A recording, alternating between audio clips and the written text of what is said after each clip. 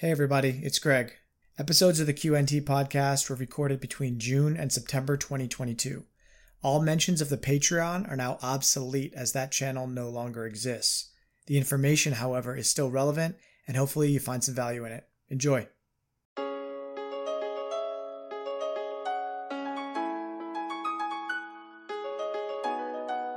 Yo, what's going on, everyone? This is Greg Lunt, and welcome to episode 8 of the Quant Podcast here on Patreon. This recording is taking place on September 10th, 2022, and our guest today is someone who started his rise in the quant community through his Instagram channel, @quant.updates, single-handedly spreading the word about quant on the most popular platform in the world. Months later, he went on to co-found The Quamphy Show with fellow Dutchman Jarno, which now has over 17,000 followers across YouTube, Instagram, and Twitter.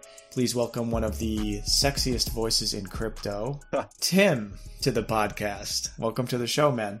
Hey, thank you so much for having me. I didn't really know that this podcast existed. I mean, until Jarno said that he was on the show a couple of months back, and I'm pretty honored to be here. So really looking forward to what we're going to do tonight. Yeah, man. We keep it a little bit under the radar just because it is behind a paywall, I suppose. So not a lot of people know about it. I think at some point I'm going to release all the episodes. And I just want to figure out the right way to do that. Maybe do a kind of like a Netflix style where I drop like a whole batch of them at once and let people just dive in. Because there's some pretty good interviews. It's got you and Jarno and Hungarian and Ghost and Tokenizer and a couple of other ones. So people have been very kind with their time. And I just wanted to kind of dive in. Normally what I do to start off the show, instead of going right into quant and into crypto, just ask you a few questions that are a little more lighthearted and about you, and just get like your take on a few things to let people get to know you a little bit better. Is that cool? Yeah, that's cool. Of course. Otherwise, I would have said no, right?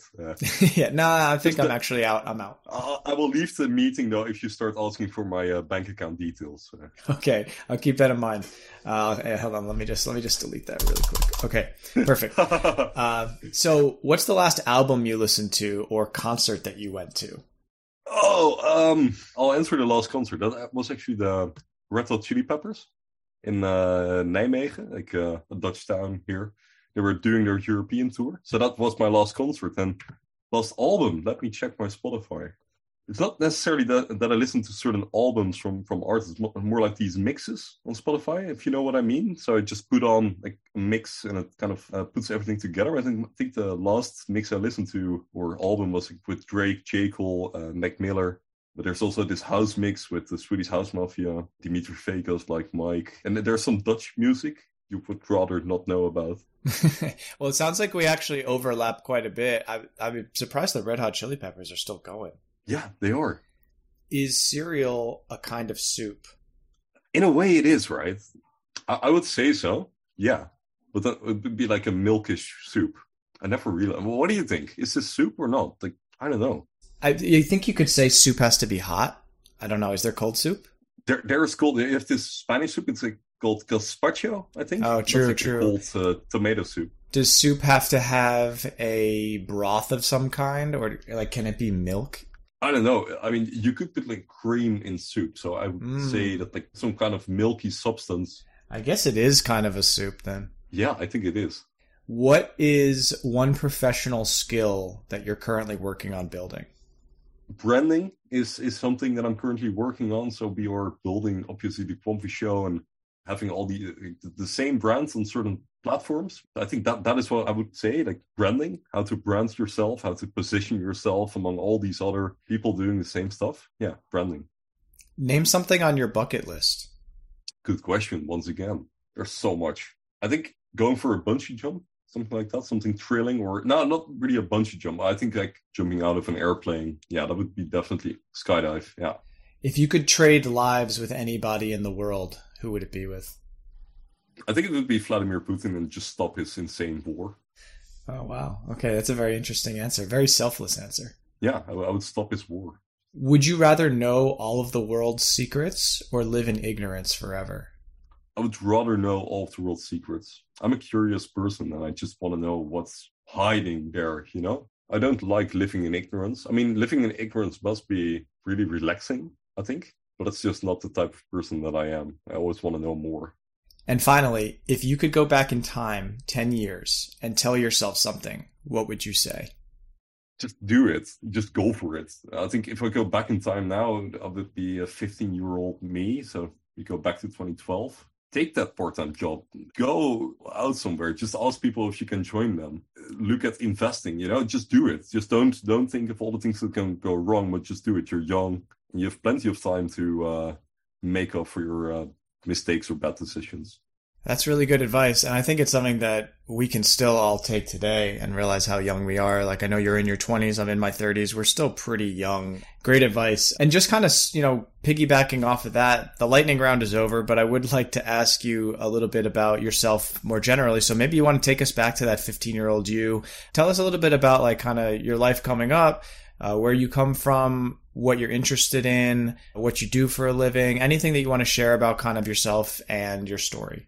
Yeah, of course. So, if you go 10 years back in time, it would be a 15-year-old me, still in high school. So when I was 18, I went studying at university, studied human geography. Not like the physical side of geography with mountains and forests and stuff, but like the part that focuses on cities and how people plan space, what they do and where they do it. After that, did a master's in urban studies. I was always kind of thinking, okay, I know that I will start working in a couple of years, and then earning your first salaries, you're not going to get rich. You need to do something extra. I was always thinking of how can I do that? Investing was always the obvious answer. So I started doing that around 2019 when I had my first jobs and just playing around with these online brokers. Invested a little bit, and that's when I kind of jumped on crypto because I always knew that people were really interested in crypto in like 2018, 2017 during that bull run.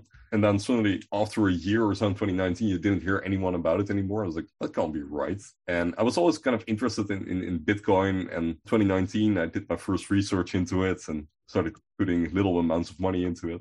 In 2020, the lockdowns forced me to sit behind my desk. My income was still flowing in, so I still had money, but I couldn't spend it anymore. And that was the point where I was like, okay, so I have money to invest. And while all stocks are down tremendously, crypto is down tremendously, this might be a very good time to enter. And that's kind of in 2020 where I started just buying chunks of Bitcoin, Ethereum, and mostly XRP. I remember summer 2020, I put lots of money every week into XRP. And I will never forget, like, from October 2020 until November, like XRP started on this run, just as Bitcoin did and Ethereum, and everything went up. And I suddenly realized how much potential it has because while my money was suddenly doubling and tripling, it was amazing. And at that point, I started thinking, okay, so I'm still in my studies, but I can make significant amounts of money with this. I need to put more dedication and effort into it. And then suddenly it dumped back down. And that was the first time I actually experienced a moment where your money suddenly evaporates back to a certain level. And that was the point where I realized, okay, probably I shouldn't be like all in on one crypto. That might be a stupid idea. And that's the point where Quant first hit my observations. And I was like, okay, so we have this token and people are really bullish on it, but nobody of these big influencers is talking about it. That was really interesting. And that's kind of where I started entering the Quant rabbit hole. Yeah, well, that leads kind of like right into my next question, which was around the Quant Updates Instagram, and kind of tell me a little bit more, just back up kind of into you finding Quant. Like, what was that exact story? Where did you find it? Who introduced you to it? What appealed to you about it? And then how did that roll into the content creation? What was that gap that you saw, and why did you think that was so important?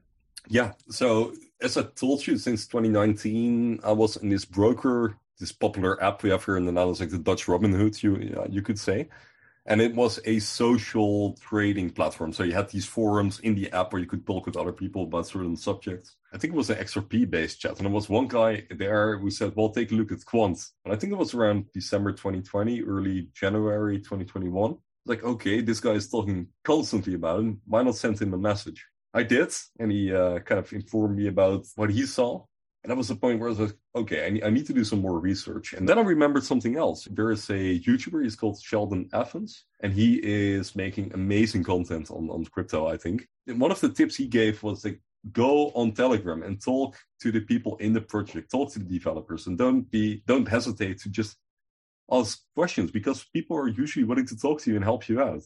And I was immediately welcomed by the admins. Then I discovered that there is not only an official channel of Quant, there's actually a Quamfy Lounge And then I discovered that there was an entire Dutch community in existence. There was so much going on Telegram. And as a Dutchie, I was kind of blessed because all the big names were in there. I think Eye of Cyber, who is in there, Son NL is in there. Jarno, obviously, with his ever-present optimism. And I could just talk to them in my own language. And especially this Belgian girl, I know, well, she is a graphic designer, and we chatted for some time. And I was like, why is it that there is no quant activity on Instagram? We were like, this could be a very good opportunity for us to actually go there, because she is a graphic designer, so she could make all those great designs. And I could, on the other hand, feed people with the amounts of information I gathered for like the 6 months. We were talking about it, and I said, hey, why aren't we going on Instagram? We should just do it. And at that point, we became Quant Updates together. I remember being the first follower of my own page.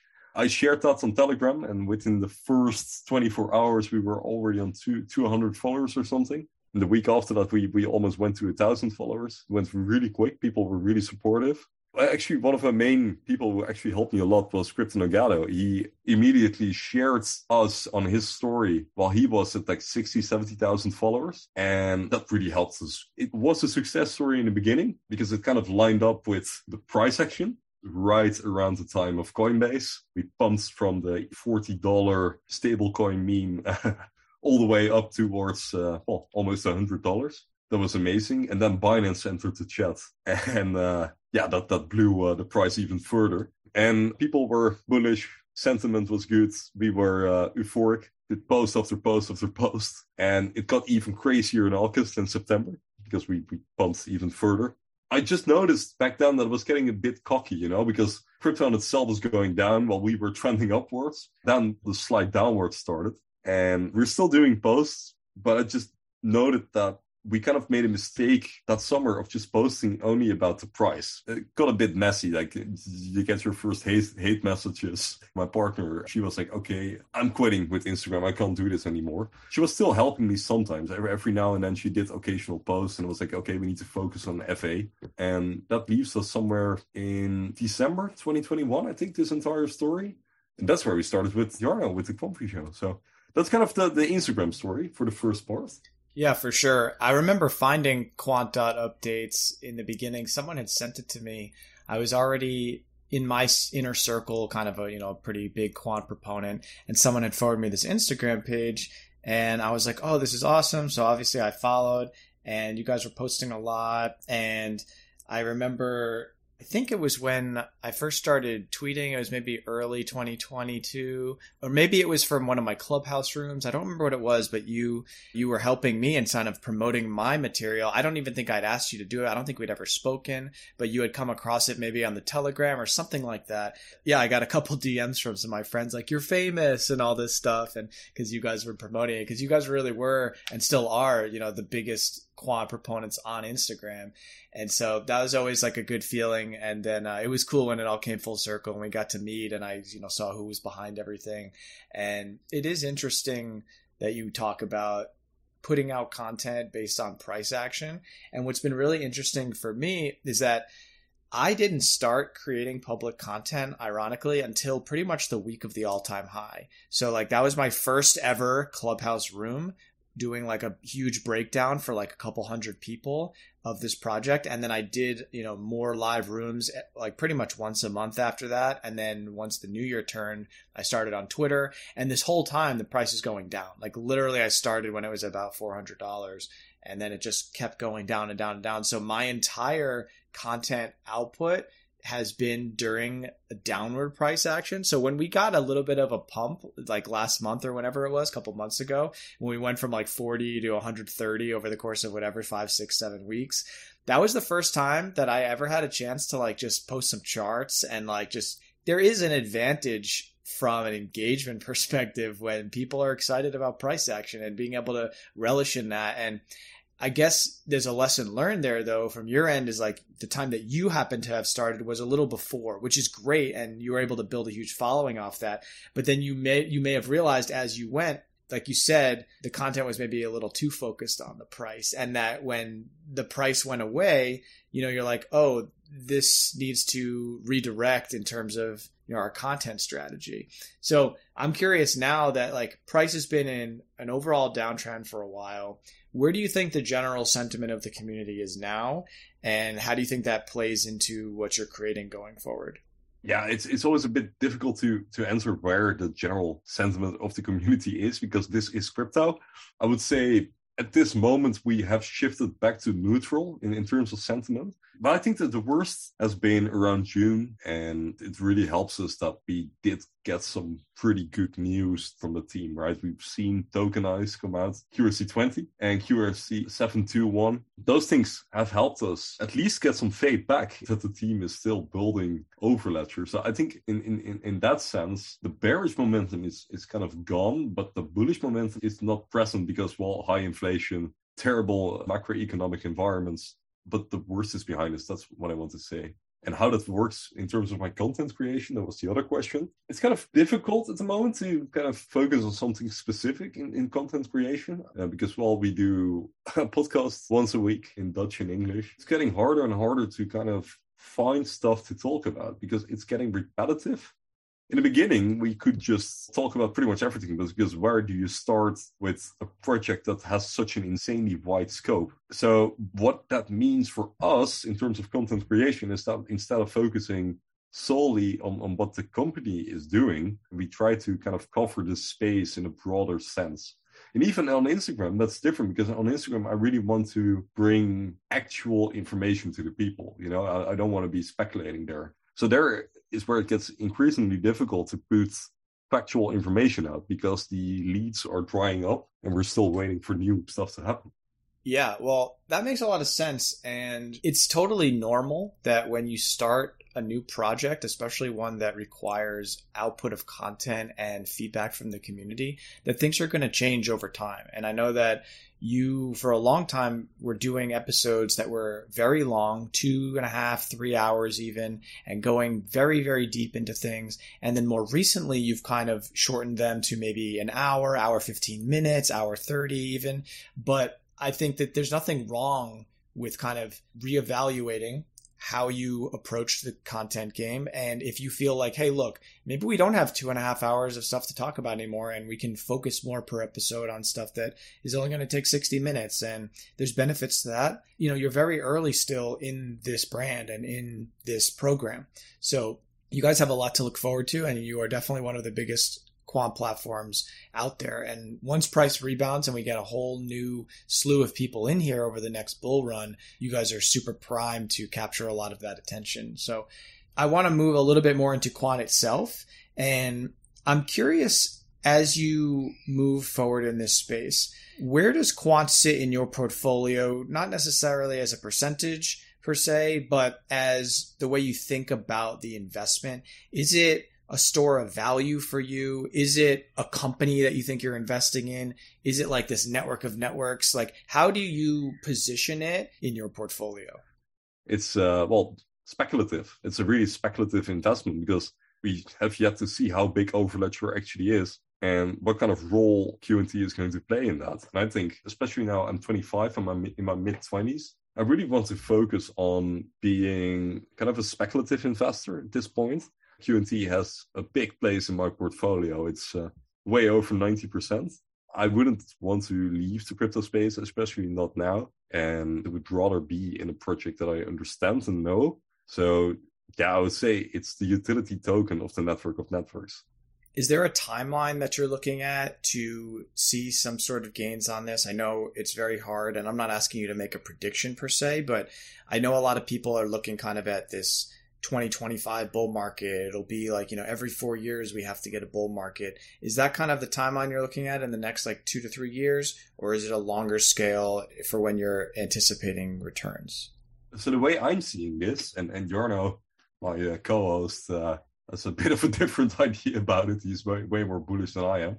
At least he's more optimistic. I'm not a big fan of like these crypto patterns, right? So that around the next Bitcoin halving, when is it? In 2024, I think. That will cause a new bull run. I think that is way too hard to predict. But what I do know is that in this decade, we will reach certain technological milestones which will be implemented. So the rollout of central bank digital currencies, CBDCs, mark, some kind of mental map. And I know Quant, the company, isn't making it a secret that they are working on CBDC. So there is some kind of smoke which could cause fire, which could spark price action. But there are also different technologies which are being rolled out. We have these continental networks, right? So such as LangChain, and here in Europe you have AppSci. Stuff like that is being rolled out in the coming 8 years. And I think that it will inevitably lead back to quants and the company. I just don't really like technical analysis, so I can't help you with what that does to price action. Only thing I know is that a lot of stuff is still going up, and that will probably draw in more people, thereby help the QNT token become more desired for investors. I think generally I agree with what you're saying, is that it's less about kind of these quote unquote pre-built-in cycle times, and it's more about what's actually happening in technology on a global scale. And that's kind of how I look at the space as well. I definitely am looking at the back half of the decade as, hey, look, I mean, you mentioned CBDCs. I think those won't really start to get rolled out in major Western countries until 2025 is kind of what I'm thinking. Maybe a little earlier as they start to sprinkle in, but when will the public really start using them a lot? It will be as 2025, 26, 27. And on top of that, just more of these systems starting to go online and to interconnect, and for Quant to start to really see some value from a utility perspective. Maybe we get some speculative nature in the price action before that, but in a way that's sustainable, in a way that could maybe actually break off and do its own thing and not be so reliant on the price of Bitcoin or on larger markets. I just really can't see that happening until 27, 28, like just in the larger or in the later half of the decade. So I think we see that kind of the same. You mentioned like some of these partnerships kind of taking shape and how important that is. Is there a Quant partnership, whether it's speculative or confirmed, that you're most intrigued with? Everyone would say Oracle here, and I'm not doing that. I'm saying Nexi still. And they serve hundreds of millions of customers in the European market. And I think people underestimate how big this is. And the fact that SIA has been a Quant Network partner since, a couple of years now, and that they merged with this other company, and now they go as the Nexi Group. The Nexi Group now, they actually also mention Quant Network and Overledger in their documents. That shows, for me at least, that we have a very significant partner there, and there's a good chance that in the future, those payments will go through Overledger. Yeah, that would be my favorite partner. It's kind of like the big three, that in terms of people that have announced their partnership with Quant that have a real far-reaching impact and touch a lot of different types of use cases. So Nexi and SIA is a huge one because it's like European payment infrastructure, right? And then you have LangChain, which is kind of this regional DLT, like DLN network that's rolling out across multi-countries. And this is its own kind of beast in a different area.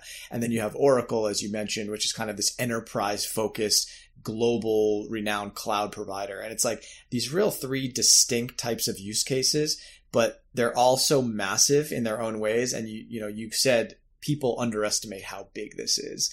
And it really comes back to people just underestimating Quant and really the reach that it has. So, we've had these last couple of updates come out on Overledger that have been, just maintenance releases, and not to say anything bad because it's been only a month really since we had QRC 721, which was a big deal. But what do you think's coming next for Quant? Can you make a prediction, or is there something that you would like to see come out? Like, what do you think they're going to release going forward? We've been speaking about this on the Quant Show with our guests. And what Hungarian Horntail said, and I think that he might have a point, he said that we've seen the most recent maintenance release, and it was 2.2.14. And he said it might lead towards a completely new version, so the third version of Overledger. Let's say halfway September until halfway October. So first we have the 16th of September. That was a year ago. I think that was the point where Overledger Network went live. Now the second thing is, I think on the 27th of September, 26th, 27th, would be the 7th birthday of the company. They were established in September 2015, so that would be the 7th birthday. And then halfway October, so 2 weeks after that, they are at Sibos here in Amsterdam. And during the 2019 edition of Sibos, they actually revealed the Enterprise Overledger, because this is this huge fintech event where lots of banks and other technology companies attend. So they might show us something this next month, but it's all just pure speculation and hopium for me. But I really hope that after getting certain maintenance updates and also the quote by Gilbert that 2022 would be bigger than 2021, well, it only leaves us a couple of months left. I'm hoping that October is going to bring us something. Yeah, so I'll hope with you a little bit, but I'm also like, okay, so I'm going to push back a little bit and play a little devil's advocate on that, because I personally think, first of all, that quote, I think you can just throw it out. Like, I don't really like how much people use that quote as anything at all. It's like, it's the CEO of his company saying like, hey, this year was great, next year's going to be better. It's like, I wouldn't read into that at all. It's just literally just some guy being hyped about his own company. I don't think that means that he had like something in his back pocket that he can't wait to release. That's my personal opinion.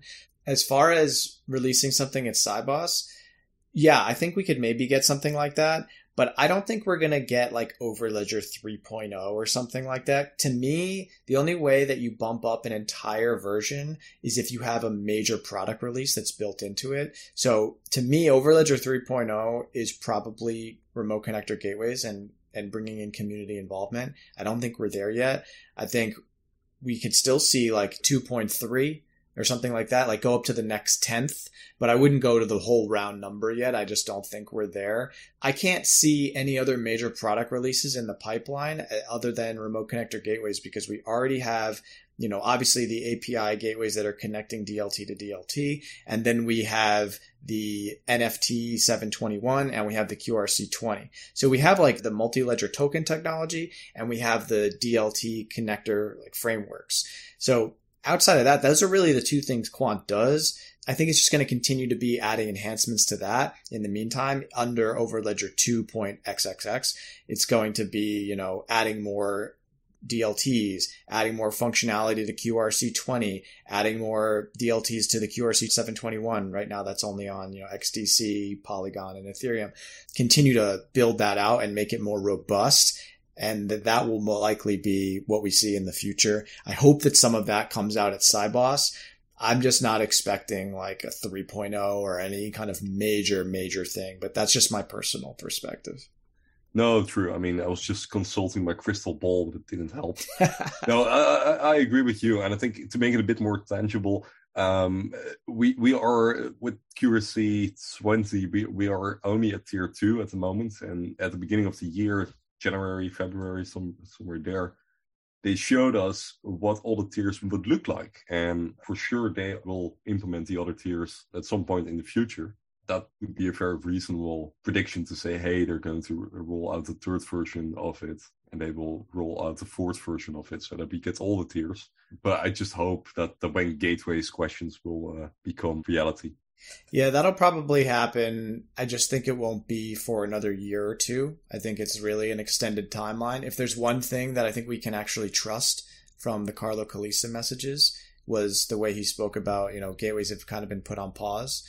I think that that's actually a realistic scenario, and that's fine. I don't think we're ready, but I think that the tokenized product is so important to what Quant is doing in the short to medium term in terms of allowing financial institutions to create their own stablecoins, these commercial stablecoins, that they're really going to put a lot of emphasis into that, I think, going into the months ahead in, like what you say, kind of building out that tier 3 and tier 4 and making it into a more realistic product. So I do think there's a lot on the horizon. We have a lot to look forward to. This is going to be a long-term process, as we've said. And so just because we don't get maybe gateways right away or some major releases in the next couple months, I think part of this is the journey and just getting to enjoy kind of what it takes to actually build a global infrastructure. I mean, something that none of us have ever been a part of. And so it's going to be a slow process. They're very meticulous, and I think that works in our favor in the long run. So Tim, I really appreciate you coming by the podcast and sharing all of this information. Where can people find you on social media? We've talked about Instagram and the podcast. Are there any specific links you want to point people to or any personal projects that you're working on? Thank you so much, by the way. You can find us on Instagram, obviously, on Twitter at The Quamfy Show, also on YouTube on The Quamfy Show, and we are working on trying to create as much content as we can. Thank you so much for just having me, and it was a pleasure to meet you again, be it virtually. It's been too long, and we would really like to have you on the show on our side. So let's make that a reality. And I hope for the listeners too that it was an enjoyable conversation. There it is, episode 8 in the books. Thank you so much to Tim for making it happen. I loved being a guest on the Quamfy Show back in April. We had a bomb episode that I think is their most viewed on YouTube. So if you haven't checked that out, I highly recommend it, and I can't wait to join them again. If you want to find Tim or support the Quamfy Show on social media, I've linked his link tree in the description on Patreon, as well as an ebook that was created by Crypto Nagato that Tim contributed to and thought some of you might enjoy. I appreciate y'all listening to today's show. Let me know what you think in the comments and back on Telegram. I'll see you there. Peace out.